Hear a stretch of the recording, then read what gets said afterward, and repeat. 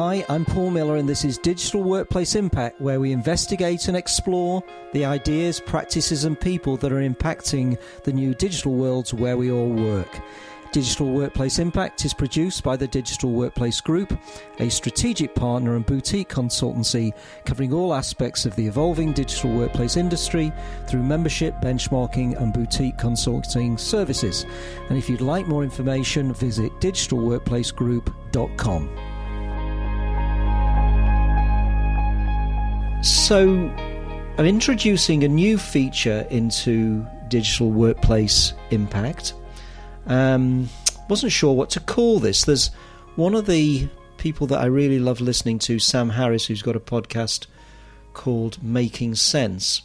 And he has this thing at the beginning, which he calls housekeeping, which has become quite an interesting feature of his podcast. And it's really all the stuff that's going through Sam's mind, or really through his Twitter feed. And he shares various things that have been happening in his life around it. So what I'm going to call this kind of version of that I'm going to do myself, I'm going to call it at Paul Miller Says. And I'm going to call it at Paul Miller Says because that's my Twitter handle, and therefore I thought that made sense. Well, couple of things that I've been thinking about is that we've got a meeting of DWG members at American Express in New York in March. I'm not able to be there for that, unfortunately, but I know it's going to be a really amazing meeting. And one of the reasons is essentially kind of New York's a place that attracts lots of people to come to it from across our membership and guests, but particularly because our hosts, American Express, have really made a big impact in the digital workplace in the last few years. They seem to have really taken the external obsession that they've got with customer experience and applied it to employee experience. So I think that is going to be a really impactful meeting. I've been thinking about that. What I am going to be in New York for the month after that, in April, is for one of our executive sessions that we're going to be having at Microsoft's offices in Manhattan. And we have decided that we're going to focus on this topic called Future of Work, mainly because there's an awful lot of interest in the future of work. I've got a confession, though. I don't really like the topic future of work, because to me that just means work in the future. It doesn't really say anything. But I guess because work is in such a state of flux, evolution, transformation, uncoupling, the topic of future work is really kind of front and centre. So we are going to focus on that. And I think Microsoft will provide a good backdrop for it. Things that I've noticed, even though we're only into week three?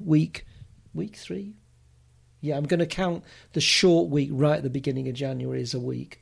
So we're now into week 4 of 2020. There's a lot more attention on what I would call strategic thinking and strategic planning. I don't know if it's a sense that organisations can't believe that we actually made it into 2020 and that we actually made it into a new decade, given how turbulent things seem to have felt in the last few years. But we did, and there's a sense of, well, if we're here, we better start planning because, you know, it won't be that long and it'll be 2030. So there's a great appetite for really starting to think things through. I heard that there was a really significant gathering of people from a major car manufacturer in Sweden, the CEO and a lot of their kind of people, and an equivalent team from one of the big technology companies, and they met up over several days. And all they were doing was thinking about how do we transform the way we work. And I thought that was really fascinating. And I think it's part of this idea of organisations that are really established thinking, how do we create ourselves as a very new and different type of organisation?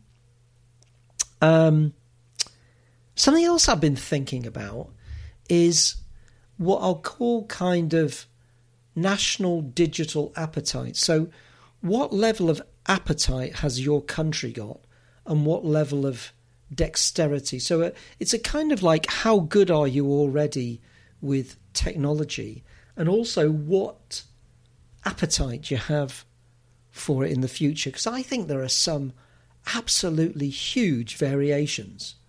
I mean, rather than kind of referencing specific countries that might come to mind, if you look at South Korea and you look at Finland, they've got huge digital advances and really strong digital appetites. I probably won't mention countries that I think don't have much of an appetite, but I definitely notice in some parts of Europe that some countries you kind of feel like they'd really rather that technology didn't exist, and that it would be nice if it would just kind of stop hassling them. So I think that's a really important thing. And if I was in politics, which I'm not and never would be, I would be really thinking about that kind of cultural change in the country.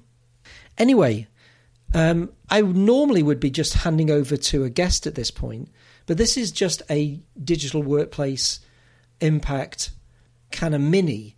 We're going to do mini bite-sized chunks of the podcast every month, as well as the usual content. And I've got a great session that I'm recording tomorrow, all on the topic of digital workplace morality. What's digital morality in the modern workplace? And I've got some great guests from Avanade and Harvard University coming on to talk about this really important and evolving topic.